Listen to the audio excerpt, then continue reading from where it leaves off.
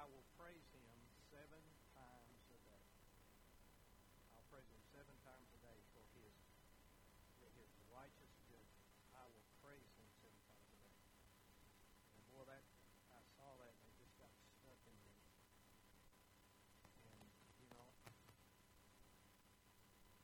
And, and I realized that I just don't praise him enough. I don't think about how good he is to me. When the thing about it is, you say, well, praise and being thankful. But no, thankfulness is a two-way street. In other words, he does something for you, and as he does something for you, then you become thankful. Praise is a one-way street. I'm just praising him just because how good he is. I'm praising him not because of something he's done, but because he's worthy of that. And I just think about it. Today, I tell you, I really don't want to preach. What I want to do, I just want to stop for a moment and just say, Lord, I just want to praise you. I want to praise you for who you are. I want to praise you, Lord, because you love us the way you do. How that there's not a single person in here. I praise you, God, today because there's not a single solitary person in here that has not gone through anything that you have not been with them. And you lifted them up. I praise you, Father, for answered prayer. I praise you, Father, for the times that maybe when we prayed about something and boy, it was hard and it didn't look like it was going to answer. But then when the answer came, we began to understand why he was doing what he was doing. And man, I just praise you for that. I just praise you for that. I praise you, Father, for those that you brought through circumstances. And I want the Lord just to know how much that we appreciate him and we're so thankful for him that we praise him. So I hope and pray that you'll let that verse resound in your mind this week, And then it doesn't have to be, and sometimes I'll be going along and I don't know the number 7, so I'll start thinking, how many times have I praised him today?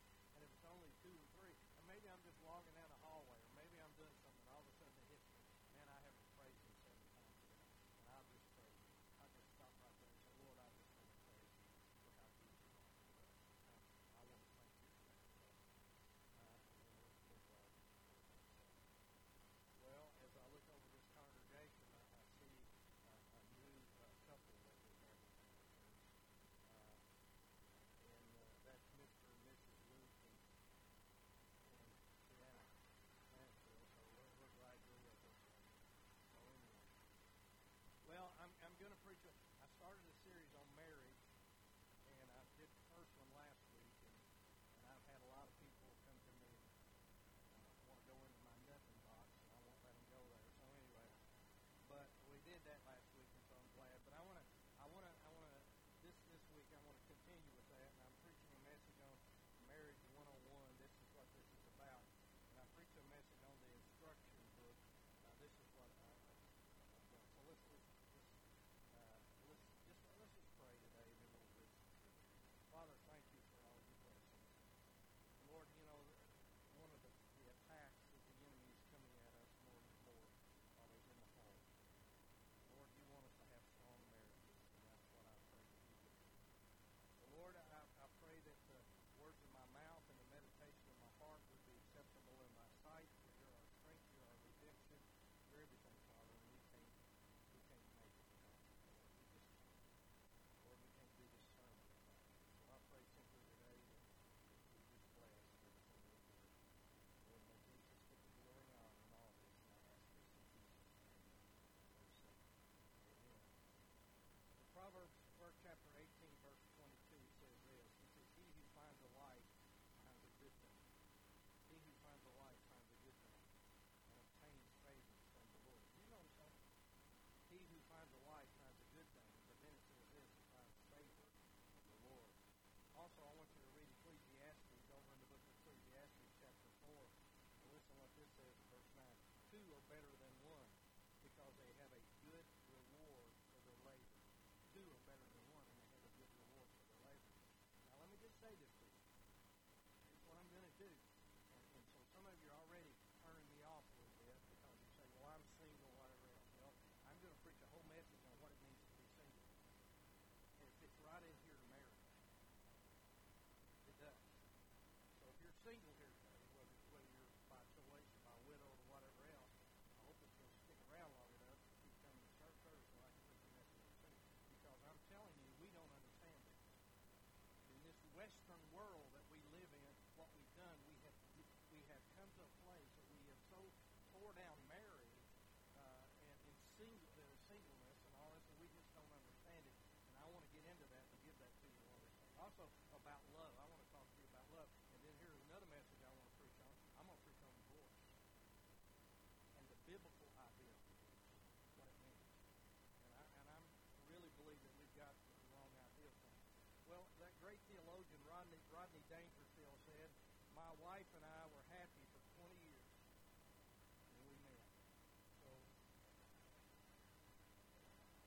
I heard Chuck Swindoll one time tell a story. He told a story of that this lady came. He was preaching in a conference, and this lady came up to him and told him, says, "I've been praying for a husband." Says, "Every night I take a pair of pants and I lay them across my bed, and I get on my knees and I say, 'Lord, fill those pants.'" And he said there was this family that was there in that service, and said the father was sitting next to his son, so the mother was not there. So she was at home sick, and said he looked at the father was laughing about it, and the son was sitting there listening. And so he said a few weeks later, says, I got a phone call from this mother, and she called me up and she said, "Brother Swindoll," says, "I need to talk to you about my son." So why? I says, "He's got some problems. I'm really beginning to worry about him." She says, "Well, every night he goes to bed, he lays the bikini across his bed." And so anyway, there are six steps or six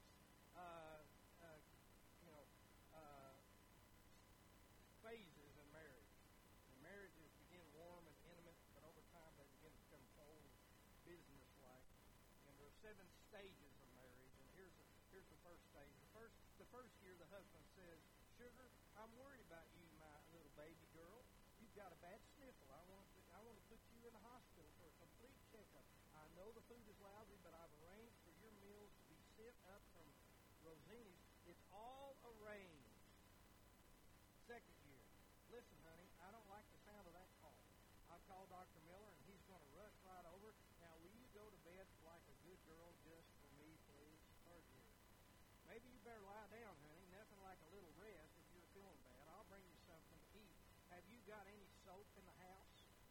Fourth year, "Look, dear, be sensible. After you've fed the kids and washed the dishes, you better get the sack." Fifth year, "Why don't you take a couple of aspirin?" Sixth year, "If you just gargle or something instead of sitting around barking like a seal." Seventh year, "For heaven's sake, stop sneezing. What are you trying to do? Give me pneumonia?" Well, here's what I want to do today. There are a lot of great books on marriage. I probably got every one of them. I even got one of them on 5 views of divorce. Read that. You talk about giving you a headache. That way, real quick. But and so all these things like that. There are a lot, but there's a book called The Most Important Year of a Man's Life, and you turn it over, and the other side of the book is The Most Important Year of a Woman's Life. Every Man's Battle. That's a great book for purity. Women, and then his wife wrote the book. The reason he wrote that book, Every Man's Battle, is because he was going down the road one day, he's driving his car, and he looked, and here comes this girl jogging up the street with a little outfit on, and she's jogging up the street. He starts rubbernecking, watching her, and he rear ends the car. So he had to go home and tell his wife, he had an accident, and when she asked him why, he told her he was reaching down to get something. So as a result of that, that book came out of that. But Every Woman's Battle, and it's a great book, especially in this world that we're living in, because if you're single, whatever, and for purity, but even for married couples, it's about being pure. The Bait of Satan, which deals with offenses. The Way of the Wild Heart. If you haven't read that book, men, you ought to get a copy of it, because this guy looks at Huck and Fish and everything else, and it's a great book this way. A Marriage Makeover. His Needs and Her Needs. Love and Respect. Men are from Mars and women are from Whiteburg or whatever it is, But so there's all. Don't email me. But so anyway, so there's all kinds of things. But all these are good. But they're not the manual for marriage. They're not. tell us the most underread book in the world is the car manual. Then we wonder why we can't figure out what the problem with our cars are. The manual for marriage is God's Word. It's the Bible. After all, marriage was a good idea, and it was God's idea, and He performed the first marriage ceremony. So let me give you 6 ways that God intended and ordained marriage to be, and this is in contrast to what the world and our culture says. What do I mean? Just listen to God's instructions, through Adam, which is found over in the book of Genesis. If you want to put your finger there, that's where we're going to stay. And go to Genesis first, Genesis 1, chapter 1, verse 28. And listen to what this says, verse 1:28. Then God blessed them, and God said to them, "Be fruitful and multiply, fill the earth and subdue it, have dominion over the fish or the sea and over the birds of the air." God says, be fruitful and multiply. But I want you to notice, and that seems like that's the only part. Well, what did God say to Adam and Eve? He said, well, be fruitful and we'll multiply. What we miss out on this, but notice He also said, subdue it and have dominion over it. Now look at this. God said that man was to subdue his environment and have dominion over it. Then He names animals and other things. Adam's job was to keep the garden free from evil and safe. Then to spread out, to take what they were doing in that garden and to spread it out that they had accomplished in the garden in other areas, to dominate and have dominion. That's what He meant for us to do. The Bible says this over in 1 John. It says, that which is born of God overcomes the world. And I'm afraid because we don't trust the Lord like we do, we don't overcome. We just feel like we're victims sometimes. We feel like we're like the chaff that's blown. We feel like that we don't have any options when it comes to the things of this world, the troubles, and all the other things, the temptations and other things that come at us. And that's not true. The very reason we become Christian is to overcome. That the world, we're not just like the wind blowing us every which way. And so Jesus told us that when we pray, He said this, to pray, thy will be done on earth as it is in heaven. You see, God's will is always done in heaven.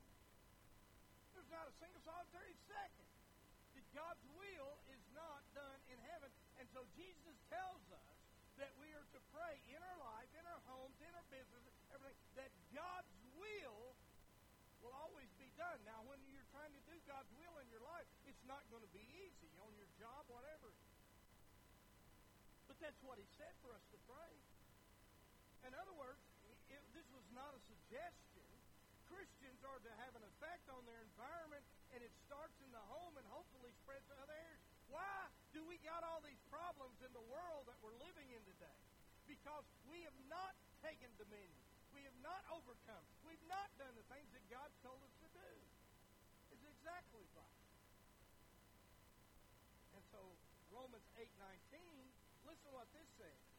It says, for the earnest expectation of creation eagerly waits for the revealing of the sons of God. Now, I've heard this verse preached on many times, and it says, boy, the creation is groaning, and because the creation is groaning, waiting for what? Waiting for Jesus to come back. And I believe that is true in a great way.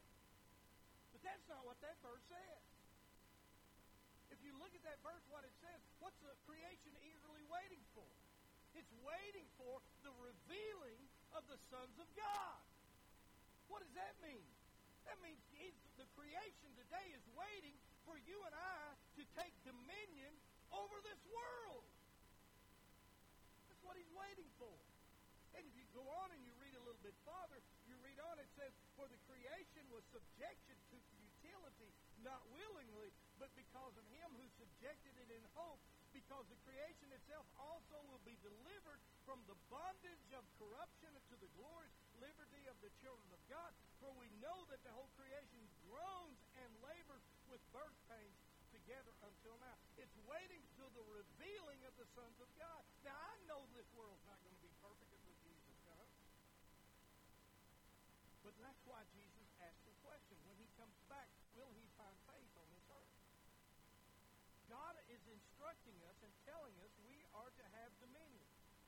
And so why is the creation growing? Not just for Christ coming back, but for the sons of God to take dominion over creation and the environment and our culture. So let me give you 6 ways God's ordained marriage, and all 6 are relative to this culture and this time that we're living in. And here's number 1, and I hope we've got this up here. Number 1, the idea of, and all these are simplistic, and yet by the same token, they're profound in the day and time that we live in. What's the first one? The first one says the idea of male and female. That was God's idea. God said that we are to be male and female. Now listen what it says over in Genesis 1:27. It says, so God created man in his own image. In the image of God he created him, male and female, he created them. So what's it say? It says God created a man and he created a woman. How simple can it be? He created them after his own image, male and female. And so Genesis 1 declares the fact of man's creation. When you get into Genesis 2, it reveals the process by which all this occurred. Now, here's the essential truth for marriage, that God made male and female for his own purpose. Right? Now think about that a moment. God made male and he made female for his own purpose. So anything beyond that is not for his purpose. That's what the word says. And so here we go. The essential truth is that God made male and female for his own purpose, creation of 2 kinds of people, man and women, not 57 different varieties of genders. And let me just say this to you. You need to talk to your children. I'm serious. You need to have this conversation with your kids about being a male. And one of the things, I think there are 2 things that men need to do, especially men need to do as the leaders of their home. If you've got a young boy, a son, or whatever, then you need to do 2 things. Number 1, you need to tell him that you love him. A father needs to tell his son that he loves him. And then he needs to do this. He needs to look at him and he needs to say, somewhere along the line, and approve of him and say, son, you're a man. You're a man. I'm not talking about gender now. I'm talking about that you approve of him, because that's what he wants you to look at him and see that you think that you are, you think he is a man. That you're proud of him. There's too many little boys walking around waiting for their approval of their father, but you need to let them know that you're proud of them and that, son, I really believe that you're a man. Now, here's the other thing. If you've got a little girl in your home, then let me just say this to you. Number 1, you need to tell her you love her. Number 2, you need to do this. You need to tell her that she's beautiful. I don't care how much she weighs. I don't care anything else about her or anything else. You need to tell her that she's beautiful. Don't wait to Hollywood to come in and try to set the things around her to decide what she looks like or what she's supposed to be conformed to. She's conformed to God's image. And so we need to do this. This is not a conspiracy that God came up with, male and female, to stop the ambition of the women's liberation movement. This was not a put down for women. No, but in a loving and amazing creative act, Almighty God conceived the wonderful mystery of male and female, that masculinity and femininity would bring joy in our lives. That's what he wants. How colorless this world would be if we only had one sex. And who would want to live in an all-male or all-female with one sex or a unisex type of world? I wouldn't. But let me tell you something, that's exactly what's going on today. Who would want to live that way? But our culture today is filled with people who refuse to see and rejoice in the fundamental differences between male and female, will never, and if that's the case, they will never learn how to trust the divine goodness of God's plan for marriage. You need to emphasize this with your kids. They're males, they're females. You need to do this. Number 2, marriage was designed by God to meet the first problem of the human race. What it is? Loneliness. Loneliness. Marriage was designed by God to meet the first problem of the human race, and that was loneliness. Listen what it says in chapter 2, verse 18. It says this, starting with verse 18 through, I think it reaches 22. 18 through 22. Listen what it says. And the Lord God said, it is not good that man should be alone. I will make him a helper comparable to him. And out of the ground the Lord God formed every beast of the field and every bird of the air and brought them to Adam to see what he would call them. And everywhere Adam called each living creature that was its name. I don't know where you ever been in a biology class in college or whatever, and they make you do. You ever have to do that? They make you do a bug collection. You're out chasing down every kind of little bug and everything else in the world. You had to put them on a pen and put them on alcohol, and then you had to have named the scientific name and the common name. You talk about a mess. You had those bugs stuck in. And of course, the days come, you have to take it in. It's rain. Bugs start melting and everything anyway. But I can imagine. I appreciate what Adam did when he was naming all the cattle and the birds of the air and every beast of the field. But for Adam, look what this says. But for Adam, there was not found a helper comparable to him. And then verse 21 says, if we can go there, and the Lord God caused a deep sleep to fall on Adam, and he slept, and he took one of his ribs, and closed up his flesh and his place. And verse 22 says, and in the rib which the Lord had taken from him, he made unto a woman, and he brought her to the man. He took her from his side, didn't take her from his feet, he didn't take her from his head, because it wasn't his idea, it was God's idea. He took her from her side, that she would stand beside him, and he took her a little lower, just below his heart, that he would love her. That's what he did. And so he does this, he takes them, and picture this. This man is in a perfect environment, but he's alone. He had fellowship with God, and in the company of the birds and animals and bulldogs, Adam just was observing and categorizing and naming all the creatures. But he was alone. That's what it says. So God observed this, and it said, he said, it is not good that man would be alone. And this is why he said the number one thing that is loneliness. So a wise and loving Creator provided a perfect solution. He made another creature like the man, yet wonderfully not like him. She was taken from him, but she complemented him. She was totally suited for him spiritually, intellectually, emotionally, and physically, and according to God's design, to be his helper. The term helper refers to a beneficial relationship where one person aids and supports another person as a friend and an ally. Now, some think that the word helper means a subordinate or a kind of glorified servant, and that's not true.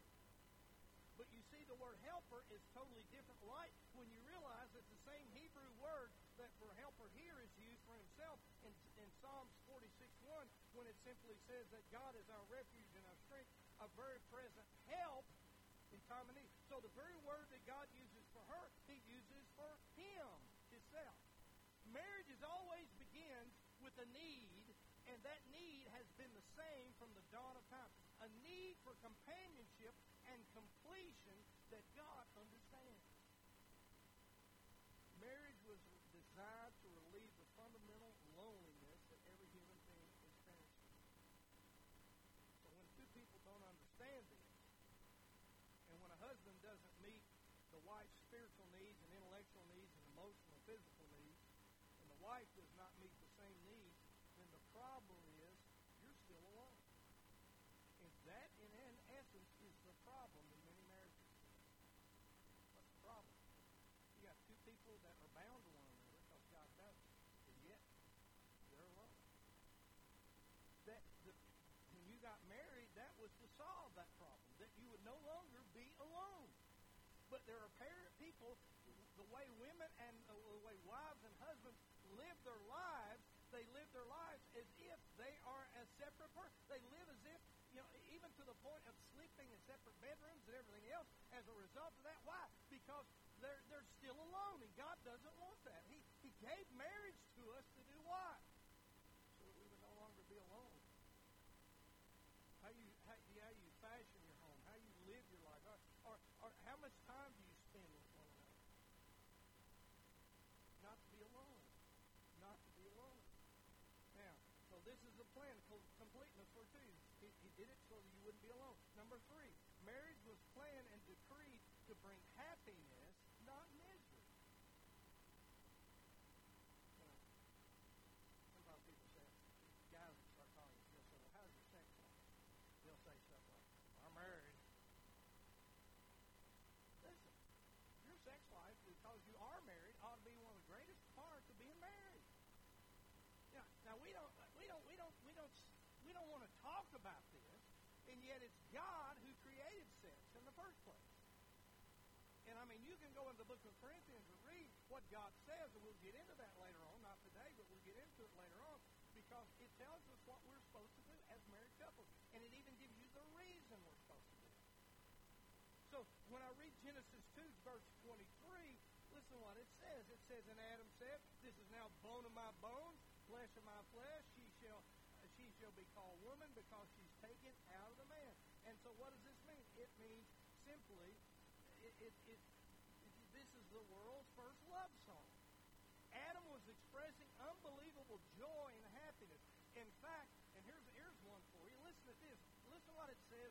This carries over in the Levitical law, because if you go to the book of Deuteronomy, chapter 24, verse 5, listen to this. Some of you ladies better write this one down. Listen to what it says. When a man has taken a new wife, he shall not go out to war or be charged with any business. He shall be free at home 1 year and bring happiness to his wife whom he has taken. That's what it says.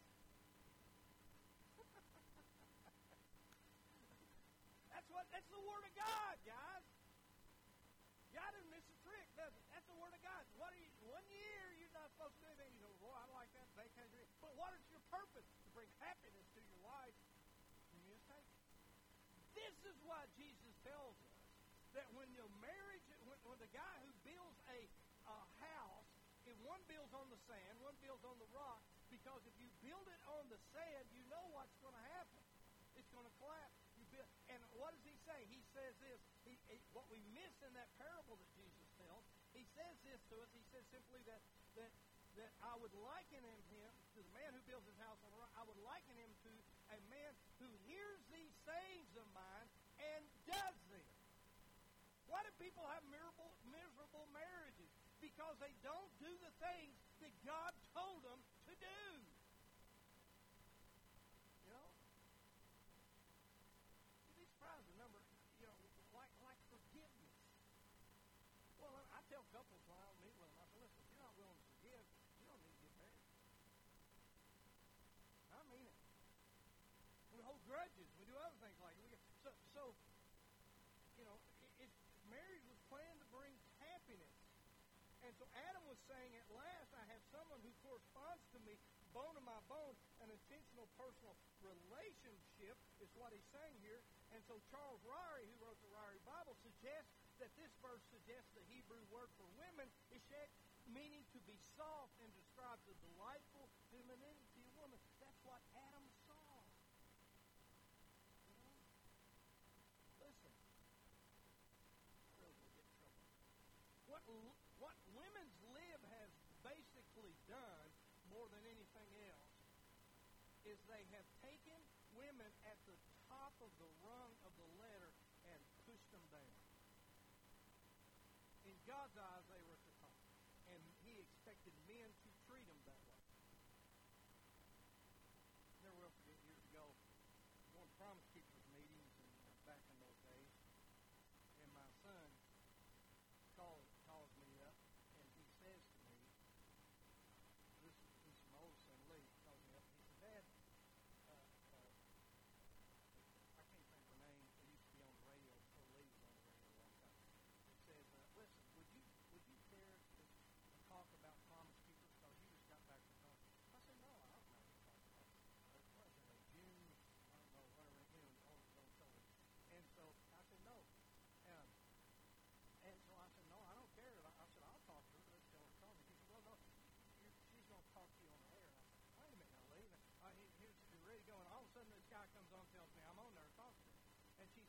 we have the Reverend Lee Cruz in Winchester, Kentucky, who's going to talk to us about Promise Keepers. And with me also, she had this woman Liber there that was going to talk to me about how she hated Promise Keepers and what they were doing. He set me up big time.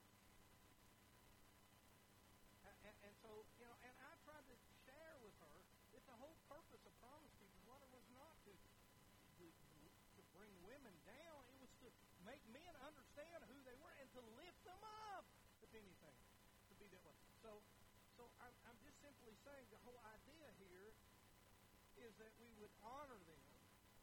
So when the Lord brought Eve to Adam, he expressed this in a way. I finally found that one of completes me. You complete me. No, it was not Tom Cruise that said that first. God did. You remember that movie? You complete me. Remember that? No one takes away my loneliness. Who will be as dear to me? This is what Adam has said. He's saying, one who takes away my loneliness, who will be as dear to me as my own flesh. She's beautiful, perfectly suited for me. She's all that I ever need. Can we ever grasp the emotion that Adam and Eve experienced as they realized what they could mean to each other? Or get this, how many grooms have felt this as they looked down that aisle and they saw their bride coming to them? I remember when Cricket and I got married. And, we were just going to, we should have run off. We should have gone to Jellicoe or someplace like that. What started off just to be a small thing turned out to be a circus, I thought. It was huge. And I don't mean I'll pay for that. But anyway, it wasn't a circus, but you know what I mean. But anyway, but I remember looking down that aisle and I saw her coming to me, and I thought, wow, what about me?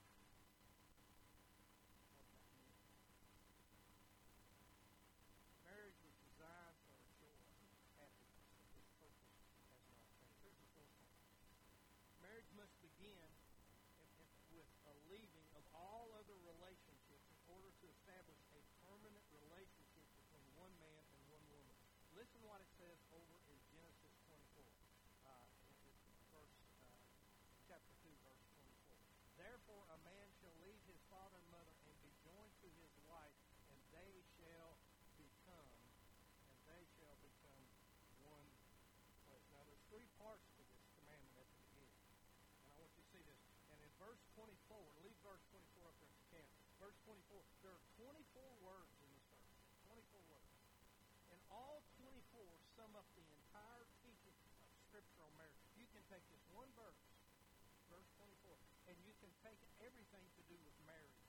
The sum up the entire teaching of Scripture on marriage and three fundamental principles. And so here's the three fundamental principles, but here's the first one. Number one, marriage begins with leaving all other relationship, and it is specified here, implying that it is necessary to leave your father and your mother, and any other ties must be broken and changed or left behind. The bonds of love for parents are lasting, but these ties must be changed so that your full commitment is now to your spouse. He gives this to both, but it is up to the man to establish this.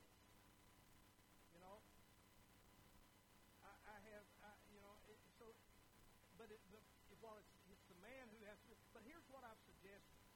When there is, and I will tell you, one of the problems that married couples have when they get married is one thing starts with holidays, especially if you have little kids. And the first thing that happens is you got one group of parents over here wants to come on Christmas morning, another group of parents want to come, and so you got all this going on, all this thing, and then they want to come here, who's not coming over, and then you try to alternate, and it can literally become a mess. And this really brings in a lot of consternation. One of the things that Cricket and I did a long time ago, like Thanksgiving, we started having Thanksgiving on the Sunday after Thanksgiving, and told our kids that they could go to serve our gifts, and they could go to their in-laws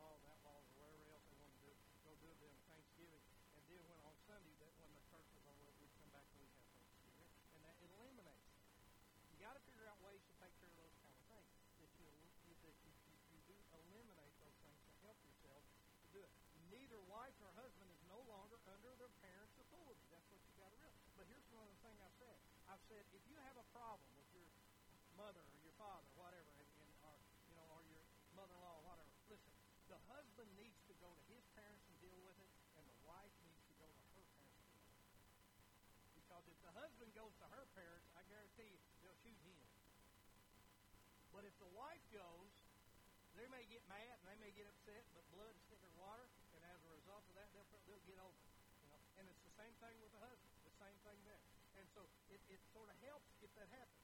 So three major reasons for divorce. You know what they are?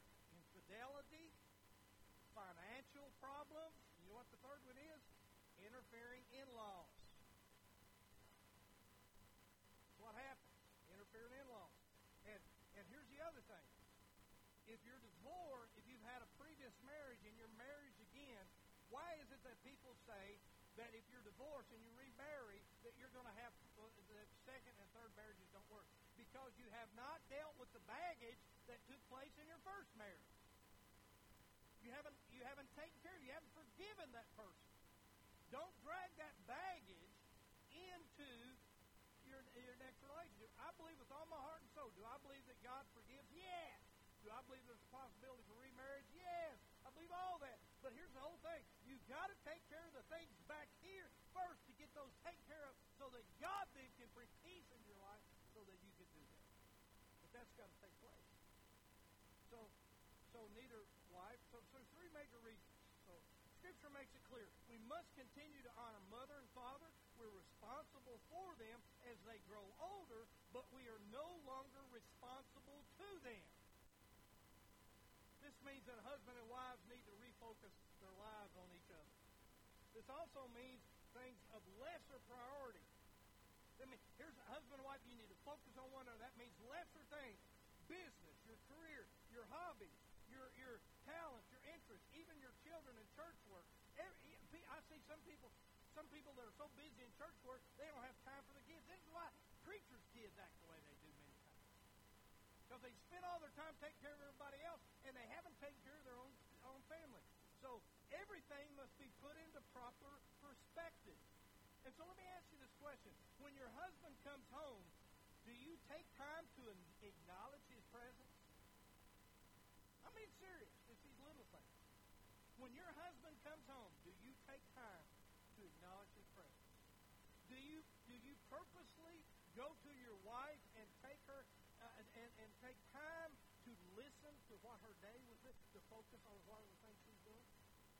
And I will say this to you. If your focus is entirely in your marriage on your children, guess what? The day's going to come, and they're going to raise up, and they're going to fly out a nest, and then you're going to look at one another, and if you spend all your time with your children, you're not going to know one another.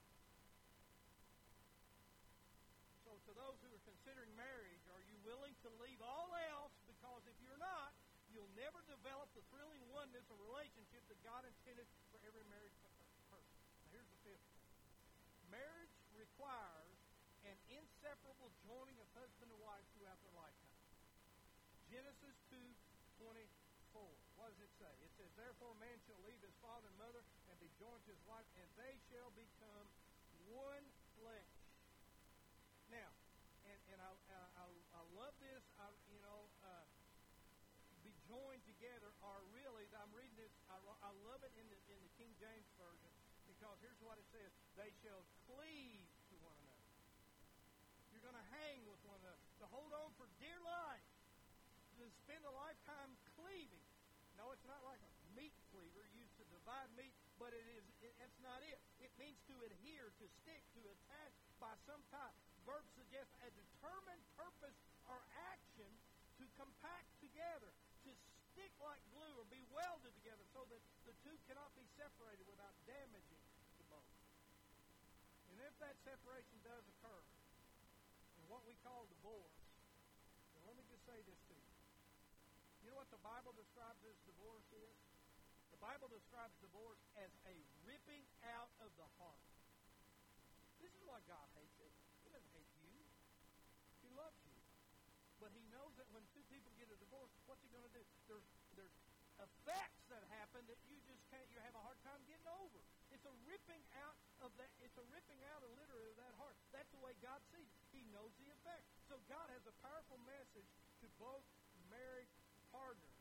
And that's what the husband is primarily responsible to do everything possible to be all he should be in order to form ties with his wife that will make them inseparable. And the wife must respond to her husband in the same manner. And those ties are to be forged in steel. Listen to what it says over in the book of Deuteronomy, chapter 10, verse 20. I wish we could do this. I'm going to read this. Let me read this in the King James Version. Thou shalt fear the Lord thy God, him shalt thou serve, and to him thou shalt cleave and swear by his name. You're going to cleave together. Deuteronomy 11:24. If you shall diligently keep all these commandments which I command you to do them, to love the Lord your God and to walk in the ways and to cleave unto him. You shall walk after the Deuteronomy 13:4. You walk in the Lord your God and fear him and keep his commandments and obey his voice, and you shall serve him and cleave unto him. Deuteronomy 30:20. That thou mayest love the Lord thy God with all thou mayest obey his voice, and thou mayest cleave unto him, for he is thy life and the length of thy days, and thou shalt mayest dwell in the land which the Lord sware unto the fathers, to Abraham and to Isaac and Jacob, and to cleave. And anything that has the potential of dividing you in any way should be avoided. I will tell you, I've seen couples that get divided not because somebody's been unfaithful. They get divided because they got themselves into financial trouble. They get themselves in a way that or a guy starts playing golf all the time. Or something else happens. Cleaving always involves two characteristics. An unswerving loyalty and an active pursuing love that will not let go. Too many of we got no fault divorce today, and the whole thing about it is, you just got to go down there and sign the papers, and it's all over and done. God wants you to cleave, to hang on, to hang on. If you don't realize that your person that you love and care for is fallible, then you're under a great misconception. There are going to be times that they're going to mess up. There are going to be times you got to forgive them. Here's the sixth thing, the final thing. Marriage means oneness in the fullest possible sense, including intimacy, physical union without shame. They were both naked, and the man, Genesis 24 and 25, it tells us, therefore, a man shall leave his father and mother and be joined to his wife, and they shall become one flesh. And they were both naked, and man and wife, and they were not ashamed. They were both naked, and the man and his wife, and they were not ashamed. There is no shame when you do it God's way. Sex is not dirty. God invented sex, but it's the grass when it is placed, and its place is beautiful, but you take it out of its place, it becomes dirty. People say, well, we love one another. Good, then do the right. If you truly value that other person, then marry them. Then marry them. Now, some say that marriage is just a piece of paper. No, it's not. Marriage is not just a piece of paper. This is what we've done. It is a blessing of God on the union, and I believe that if you don't have that blessing, you can't make it. It is God putting his hand in the middle of your hands and blessing that union, putting his approval on that union. God created something quite remarkable if it is followed. And he says two will become one. This is more than just togetherness. No one has been able to explain what it means for two people to become one. I'll give you a couple of things here. For this to take place, the marriage must be monogamous, the two people only two. And by the way, I also believe that in the day in the early church, there were those people that were, we go over to the book of Titus and go over to the book of Timothy when it talks about deacons and elders, and it goes on to say, the only place we ever pull it out, it says husband and then wife. It doesn't talk, you don't talk about all the other qualifications like having your children on control. But let me just say this to you. I don't believe that means that a person is just married once.